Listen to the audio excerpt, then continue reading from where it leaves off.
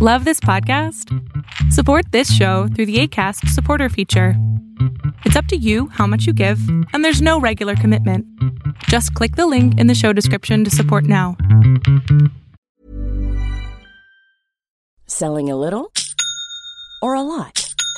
Shopify helps you do your thing however you cha-ching. Shopify is the global commerce platform that helps you sell at every stage of your business. From the launch your online shop stage to the first real-life store stage, all the way to the did we just hit a million orders stage. Shopify is there to help you grow. Shopify helps you turn browsers into buyers with the internet's best converting checkout. 36% better on average compared to other leading commerce platforms. Because businesses that grow, grow with Shopify. Get a $1 per month trial period at shopify.com/work. Shopify.com/work.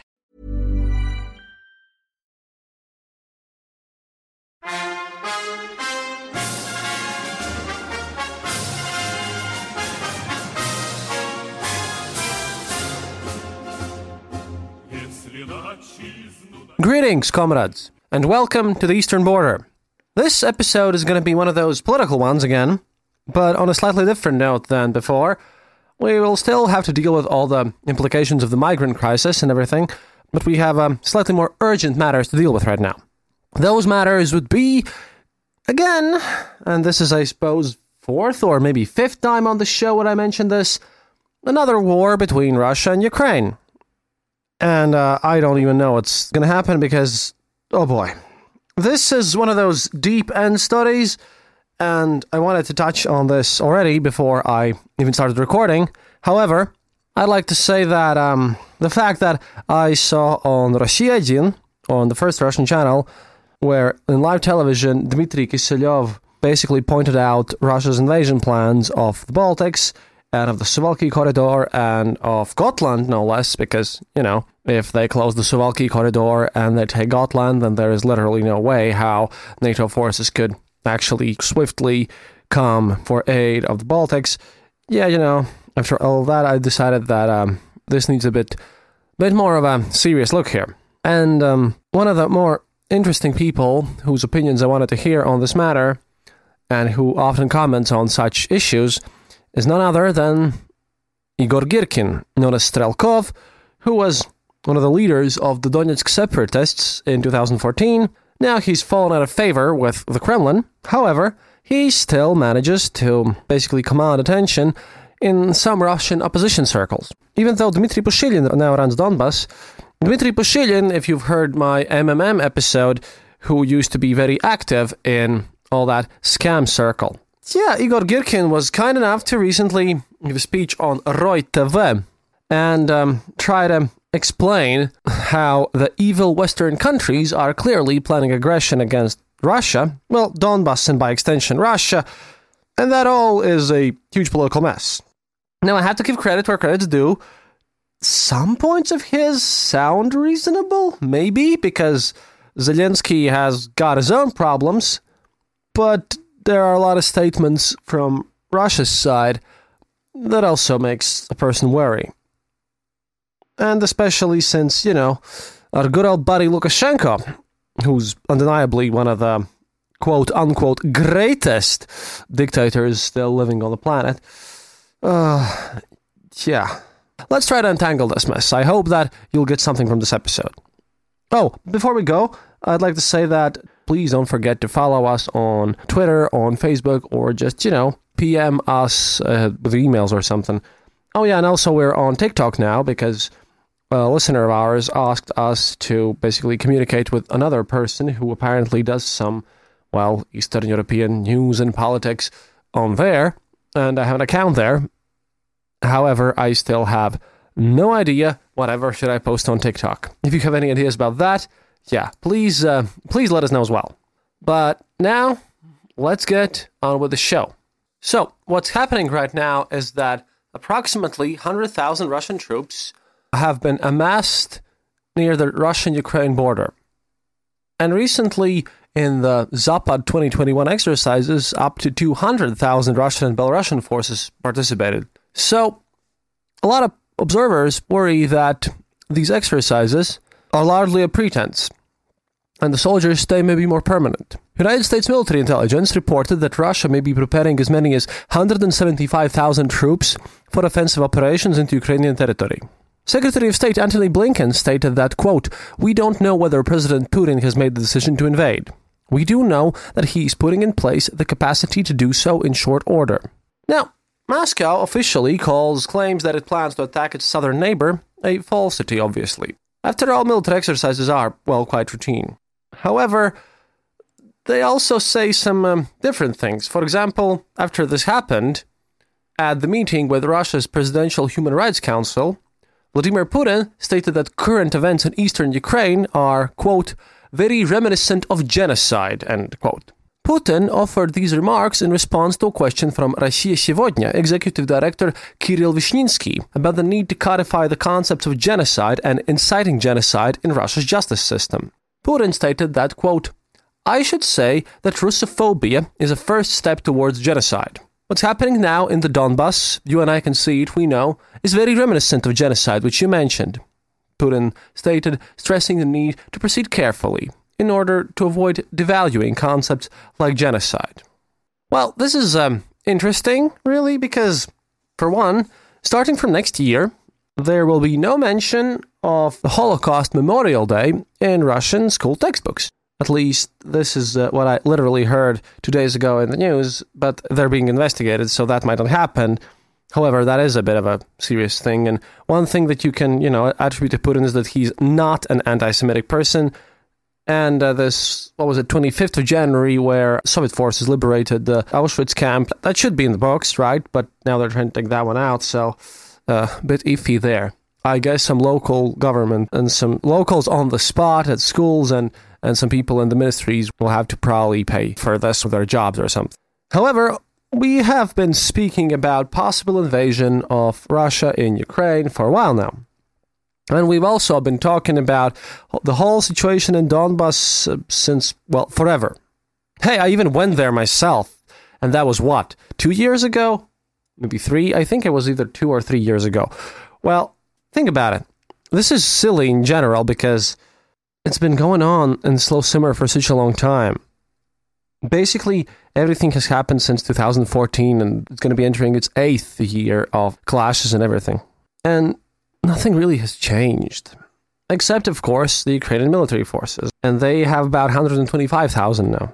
They're slightly outnumbered by Russia, but they're possibly going to be fighting a defensive war, or an offensive war if you listen to the absolute far right of Russia. So, hey, who knows? But at least on those borders, the forces are probably evenly matched. Approximately evenly matched. If you think about, if Ukraine is to fight a defensive war, then they stand a chance. But all these plans and all this warmongering just disturbs the mood for me a lot. Some people tend to revel in this. And you guys know that I listen to a lot of weirder side of Russian media. Probably everyone who listens to this show also follows, BBC or Euronews or Politico, both the American version and the European one. They just kind of post out the plans of everything and sometimes get reports from people inside there. But there's a lot of smaller informational channels in Russia, and I follow them all because, at this point, this is my job, after all, to bring you all the news. And I was quite surprised that I posted this tweet recently where I just posted a screenshot of what I saw in this Россия 1 on this news channel, and this got to be one of my more successful tweets. For one, I know that the spokesperson for the Dutch Ministry of Defense even retweeted that and liked it, so that's cool, I suppose. And now I've got a bunch of new listeners, so. And what's stunned me really is the fact that, I'm not that small of a show. I've got plenty of listeners, and normally, my tweets don't get a lot of retweets or likes because it's just normal because of who my audience is. I mean, everyone here is an adult. I don't have a lot of 13-year-olds listening to this show or anything. Most people are about my age or older. Adult people doing adult things, and most of us just don't bother that much with retweeting or anything like that. However, this time was different. People who are, famous journalists followed and retweeted, and what struck me as odd is the fact that this is somehow a surprise. And one of the responses there, and this is all tying together, I promise you guys, one of the responses was that people asked me two things. One, why are the people in the screenshot using an English language map? Well, because they took a NATO map with all the kind of places where NATO soldiers are. It was a publicly available map, and they just took it and drew over it. That's normal. That's what Россия does, because posting maps in English about NATO troops and NATO movements and, Ukrainian troops and Ukrainians sometimes, it kind of creates this otherness in people, and it makes everyone in Russia feel more, insecure. To say NATO's just outside our borders and stuff like that. And I firmly believe that a lot of people in Russia actually think and believe that NATO is going to invade at some point, which 100% sure that no, we won't. And second question was the fact that where can I watch the whole show in English? And that struck me as really odd because, hey, if I'm the main show out there that actually does all this reporting from Russia and all this Soviet history stuff, because, there's, of course, shout out goes out to Russophiles Unite, but he does movies and he does purely cinema stuff, right? If this information would be in English, I wouldn't have even started my own show, because I don't know where you can watch Россия in English. There are very few opportunities to even watch clips of them in English on YouTube. So I just responded about this tweet in the sense that, well, I don't know, get Россия and learn some Russian and then just watch them on, I don't know, Monday evenings or something. Just watch their news. And then I was called Russophobic again because obviously that's how this works. This ties together with the whole war thing because this has increased in numbers again, because right now I give about 55% chance of war actually happening, which is a lot. A lot. Since what we're seeing here is kind of this disbelief and agitation on the Western part, because if a tweet about a possible invasion to the Baltic states gets a lot of attention from people who are higher up in military hierarchy than you would expect, and if Russian television, who've been claiming that the Baltics are all Russophobic and that no one's going to invade and that, we're just afraid of Russia, Russia's never going to invade anyone, and they've shifted gears to saber rattling. So, I think that kind of means something and really doesn't help me at all to put my mind at ease. But besides these people, and this is Россия Jin, besides these people, like I said, I follow all the tinier, smaller Russian news channels, and one of them is this Roy TV, where Girkin is a guest oftentimes, and he's a monarchist, and he used to run Donbass, and I think we made an episode about Girkin previously, so you can just go check that one out. I'm not going to go into much detail about him, but just know that he's a guy who basically staged up the whole Donbass uprising and worked there. What he stated in an interview is the fact that he for sure, apparently, knows that there's a bunch of Western troops and Ukrainian troops supported by the West who are now massing in the eastern parts of Ukraine. But he obviously says that everything that's happening right now is a clear sign of evil Western aggression. Hello there, thank you for tuning in into another episode of The Eastern Border. We are so happy to announce that this episode is brought to you by our friends at Rusansov.com. If you're looking to buy new art, don't forget to use the code Eastern Border for a discount on us. Remember, head over to Rusansov.com and happy shopping! If, however, you want to support our show directly, head over to patreon.com or our website, theeasternborder.lv, to find out how you can help out. For all things Eastern Border, don't forget to follow us on Facebook, Twitter, and Discord. And as always, thank you so much for supporting us. We really appreciate each and every one of you. That's all from me now. See you online.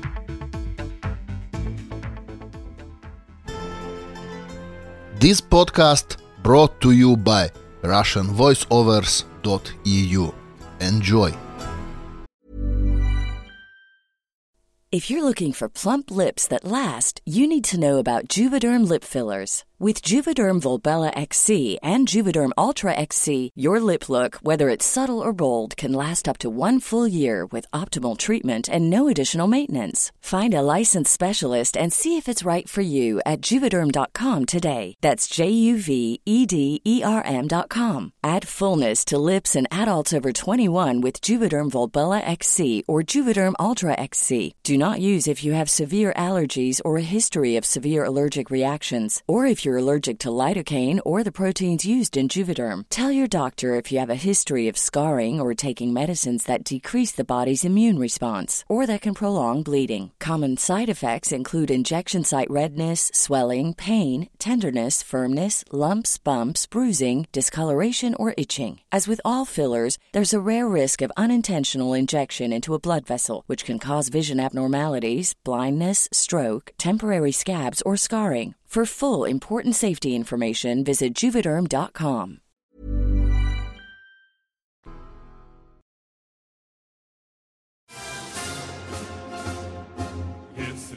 Weirdly enough, Girkin states that, from his resources on the ground that is, that all this potential war, which he calls the war of Western aggression, but of course he would. I mean, that's Igor Girkin, aka Strelkov. Well, he's a monarchist after all. And he wants to restore not the Soviet Union, but the Russian Empire to its previous borders. So hey, listeners in Finland, you watch out too. But he states that, weirdly enough, all this Ukraine war, which you've heard a lot about recently, rests upon the shoulders of none other than Transnistria, the place where Sheriff Tiraspol come from, if you listen to that episode of mine. Since, well, he foresees two kind of possibilities of how this is going to go.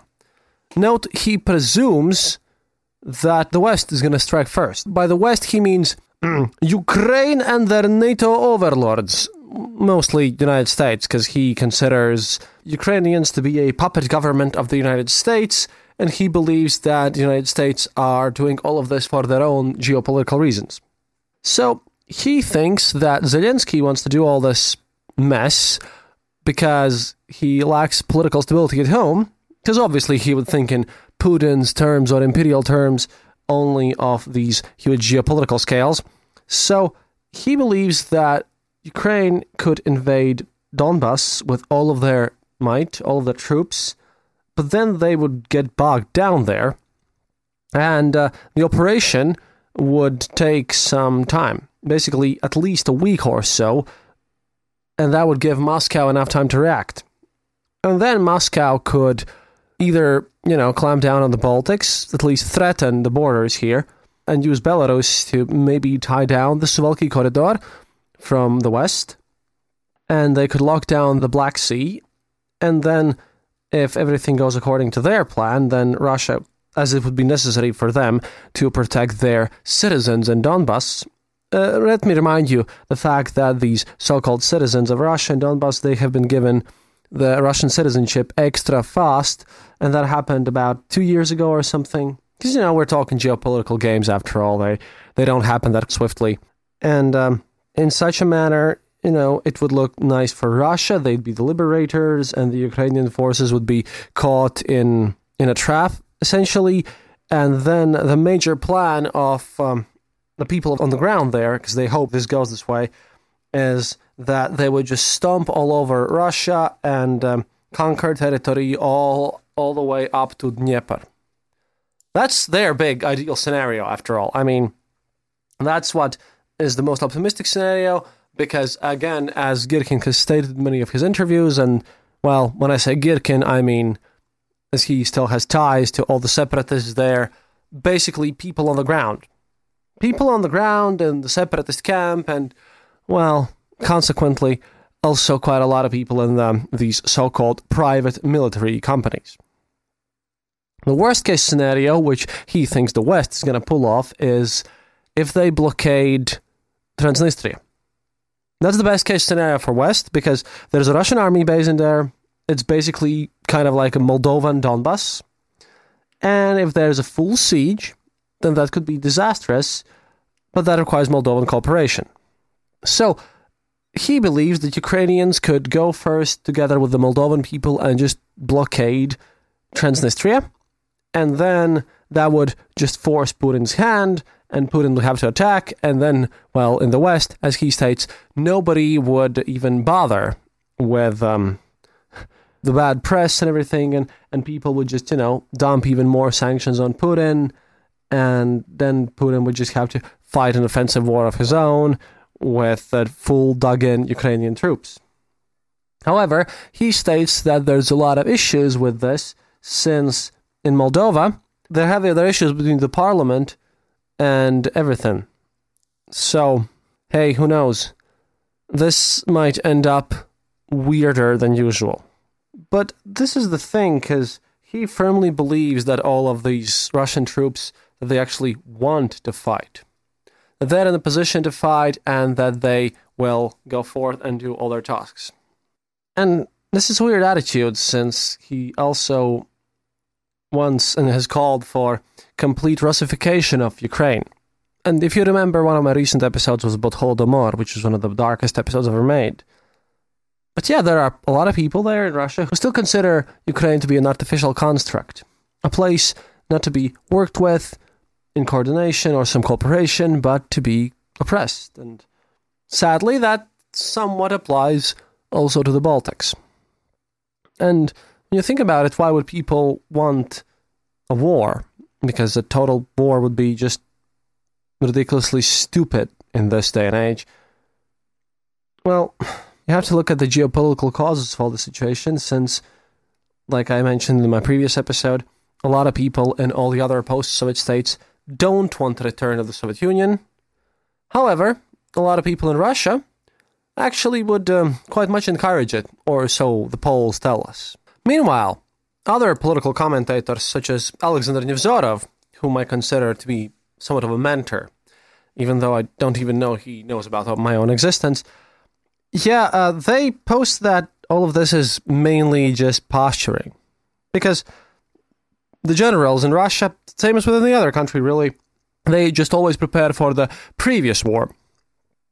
And that, well, Putin is just using this as saber-rattling towards Biden. However, a lot of people in the United States have also emailed us and commented to the fact that, well, the United States apparently needs a conflict right now. Well, so at least I have to give credit to Benjamin Jacobs from Wittenberg to Westphalia. Go check that show out as well. That the United States, probably that Biden himself specifically, would benefit from another war. But, Putin's playing a power game here. Putin is definitely ready to push some buttons that previously other leaders and rulers before him would not. Putin has always been like this way. I mean, if you remember 2014, Putin is a cunning man. He is certainly sneaky and certainly smart. Very intelligent. You gotta give respect there. But what he's up to, I think, is that he's just, as usual, trying to push whatever he can. Trying to see how far can he go. He will always do that. Kind of like checking out the strength of the EU and of the United States. Because if he smells weakness, he will pounce on it. Sometimes I think that the collective West really needs to go one step further and give some pushbacks. Like with many other cases, this one isn't going to solve itself. And, after viewing weird things on television about how, invasion plans of my own country, Latvia, tends to get a bit iffy.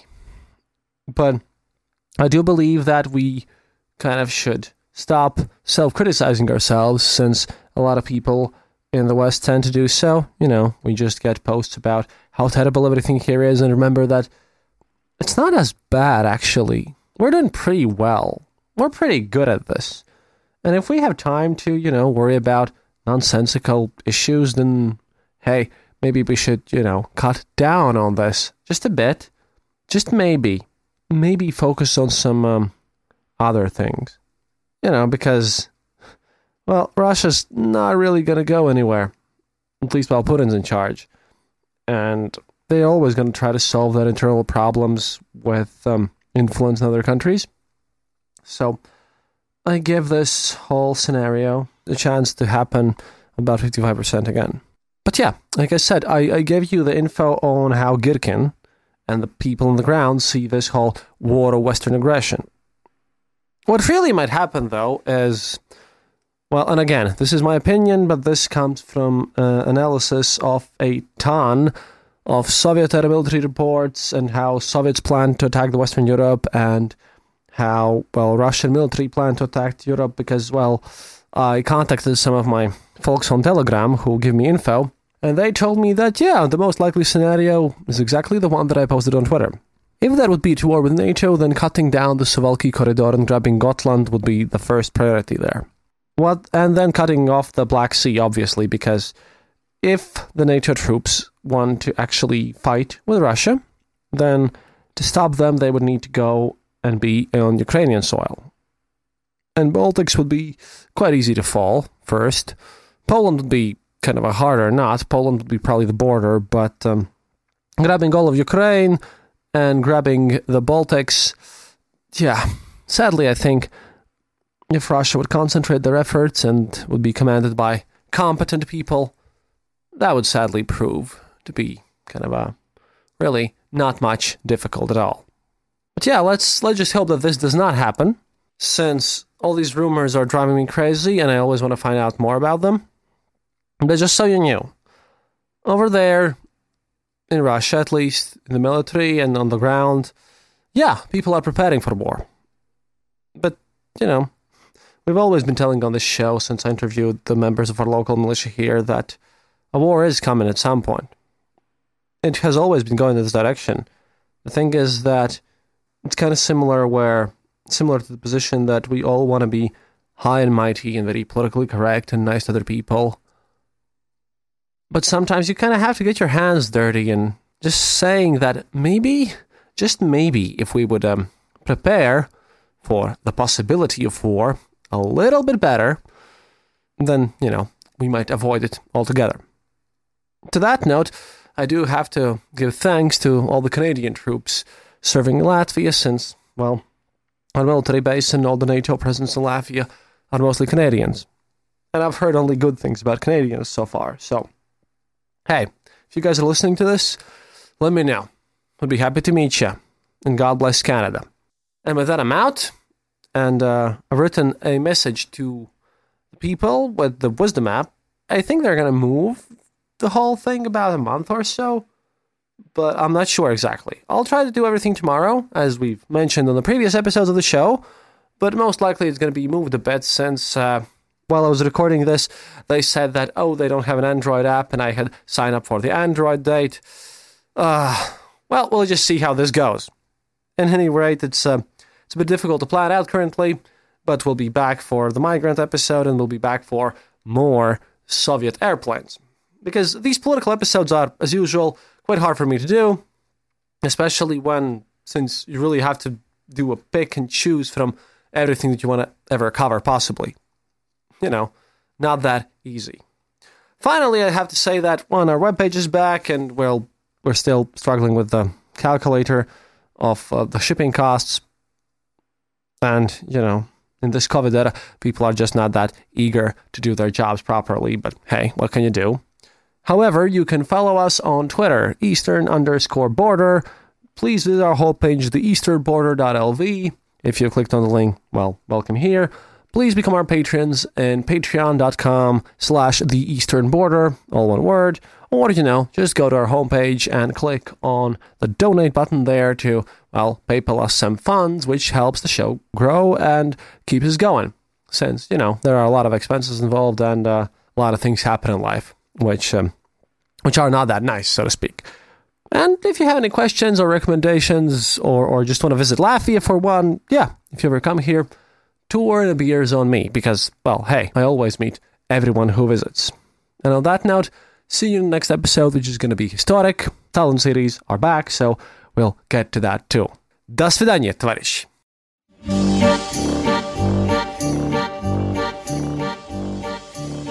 Thank you for listening to the Eastern Border Show. If you have any questions or comments, go to our website, theeasternborder.lv, and leave a comment there. Or email us at theeasternborder@gmail.com. We'll be sure to answer. You can also follow us on social media and contact us there. If you enjoyed this episode, then leave us a review on Apple Podcasts and tell your friends about us. It really helps us grow the show. And remember, happiness is mandatory.